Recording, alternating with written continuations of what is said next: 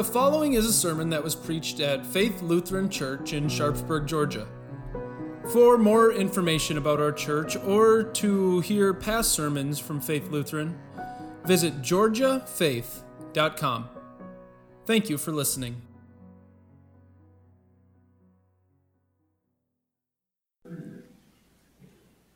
How do you show someone that you love them? When I think of acts of love, I think of parents sitting by a child's bed, waiting for them to fall asleep. I think of a last-minute phone call made to a friend who drops everything to go and help you. I think of chairs by hospital bedsides that remain filled throughout the night so that the patient isn't there alone. What makes these acts of love so special? Well, the person who did them didn't have to. No one forced them. They wanted to. They went out of their way for the benefit of somebody else. Today in God's Word, we see Jesus performing those same acts of love. We see Jesus going out of his way for the benefit of others, but he's not showing love to neighbors or friends or family. No, Jesus is going out of his way to show love to those who didn't deserve it.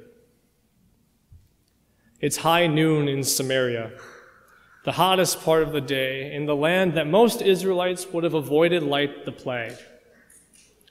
There was a feud that was going on between the Samaritans and the Israelites, and that feud had gone back generations, hundreds of years, and had lasted generation after generation all the way up to the day that Jesus is going to the well. And in general, the Israelites hated the Samaritans, and the Samaritans hated the Israelites. It was just one of those things.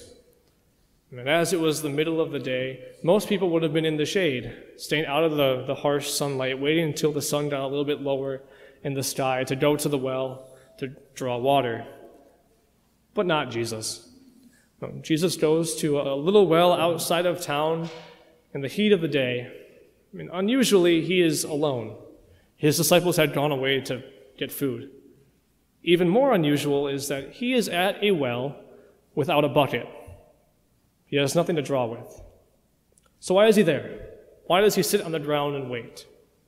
Well, it's not until the Samaritan woman arrives that it becomes clear that Jesus wasn't at the well to draw water.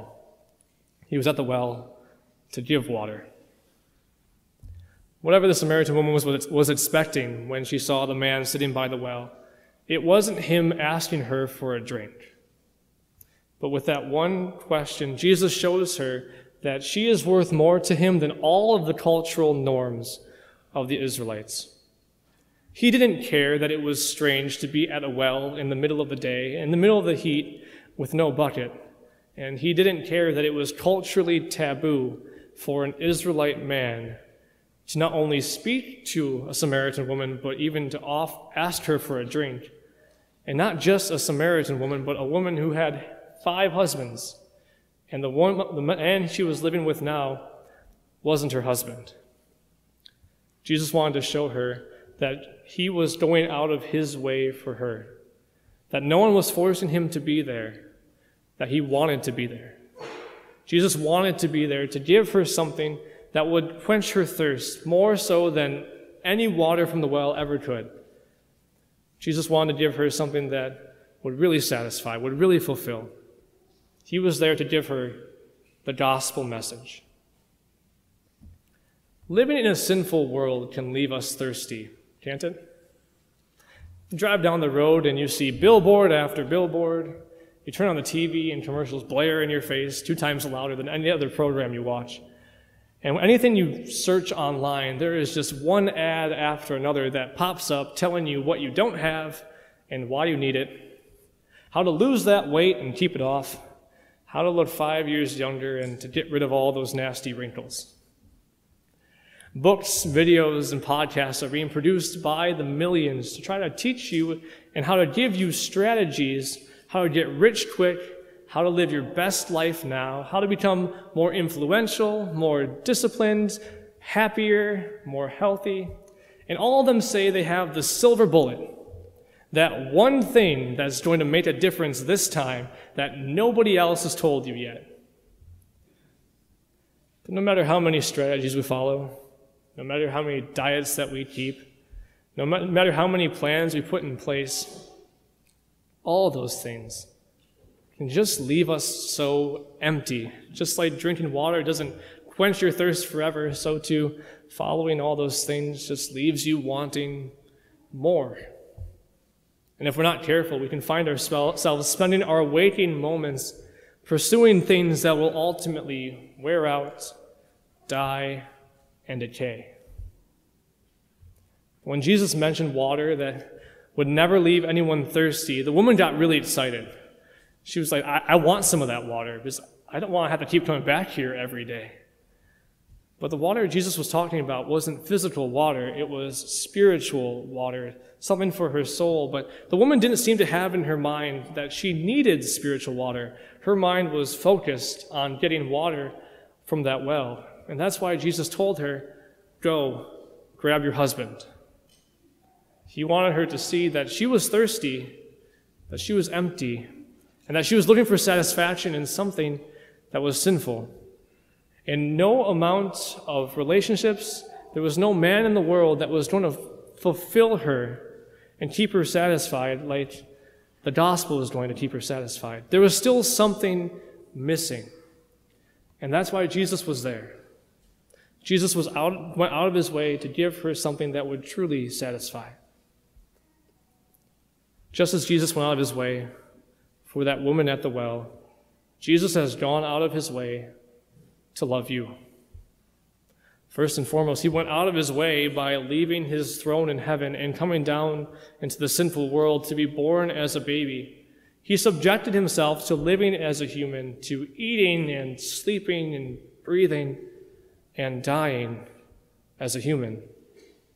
But he didn't just go out of his way in coming down to earth. Even now, the ascended and risen Lord goes out of his way to preserve his word for you, so that the words that were spoken by one Israelite man to one Samaritan woman over 2,000 years ago would reach you here today in Georgia in 2023. And not only that, he continues to give you water that wells up to eternal life. He sends you his Holy Spirit so that you might believe that he is who he says he is, the Messiah, your Savior, the Savior of the world. So let's continue to drink from that water that leads to everlasting life. Let's continue to hear God's word and God's promises, because where everything this world has to offer us eventually wears out and leaves us empty, God's promises never leave us empty. The gospel message gives our life meaning. Because of the gospel, we can live every day serving others, because we don't have to accumulate more and more and more for ourselves, because we've been given more than we could possibly imagine. We can say no to those sins that promise satisfaction, but in reality just leave us empty. We can live and die, love and grieve in hope, because we know that to live is Christ and to die is gain. As soon as Jesus showed this woman her sin, she knew that she wasn't talking to some ordinary guy. The man sitting by the well, she called him a prophet. A prophet is someone who was sent by God to give God's word to God's people. And as a prophet, she had a question for him. She asked, "Since you've showed me my sin and I need forgiveness, where can I go? Where can I go to worship God? Where can I go to find forgiveness?" Because there was still a cultural problem. The Samaritans worshipped on one mountain, and the Israelites worshipped on another mountain. So the question was, where can I go to be with God? I think that's a question that's still asked often today, isn't it? Where can I go to get close with God? Where can I go to be with God? You may have heard it said, I feel close to God when I'm in the woods, or I feel close to God when I'm on the lake, or I feel close to God when I'm in my room late at night, that's where I can really feel God's presence. The trouble is that sin separates us from God. So it's not about location or emotion that is based on our proximity to God. God's presence is removed from us. We could cry out all day on our own, and God would never hear us. We could live our lives full of love, and God would never see it. We could make sacrifices all we wanted, and God would never pay attention. The only reason that God the Father sees, hears, and pays attention to us at all is because his Son went out of his way to love us. Jesus was the one who gave God the worship he desired. God's attention was on him. He says of his Son, "This is my Son whom I love. With him I am well pleased." So what did this Son do? Well, this Son took sin upon himself and made sure that he got to a place that was far stranger than being by a well in the middle of the day without a bucket. He made sure he got to a cross, that he was nailed to it, that he was surrounded by Roman soldiers, mocked by his fellow Israelites, that he was carrying the weight of sin and suffering the hell that sinners deserved. So which mountain shall we worship on? Where can we go to get close to God? Mount Gerizim, Mount Zion, the woods, the lake, our room? The answer, the place is not the point. The worshipers that God desires worship him in spirit and in truth. In other words, the worshipers that God desires are those who believe in Jesus and have been given the Holy Spirit. The worshipers that God desires are you, believers. Worship of God is not based on ethnicity or location. Everyone, everywhere, can worship God as he desires through faith in his Son. After Jesus tells her his true identity, the woman at the well, who had gone out of her way to avoid all the people, that's why she was there at the well in the middle of the day. She was avoiding everybody else because she was ashamed of the life that she was living. The woman that had gone out of her way to avoid the people now runs to the people she was avoiding and says, "Come and see. Come and see the man who told me everything I ever did. Could this be the Messiah?" And this woman who was full of shame, John records that because of her testimony, many Samaritans in that town believed that Jesus was their Savior. And Jesus has given us the same gospel message and the same access to God that he gave this woman, so we too can go to our world, even though we didn't deserve God's love for us. We can go and show the world God's love.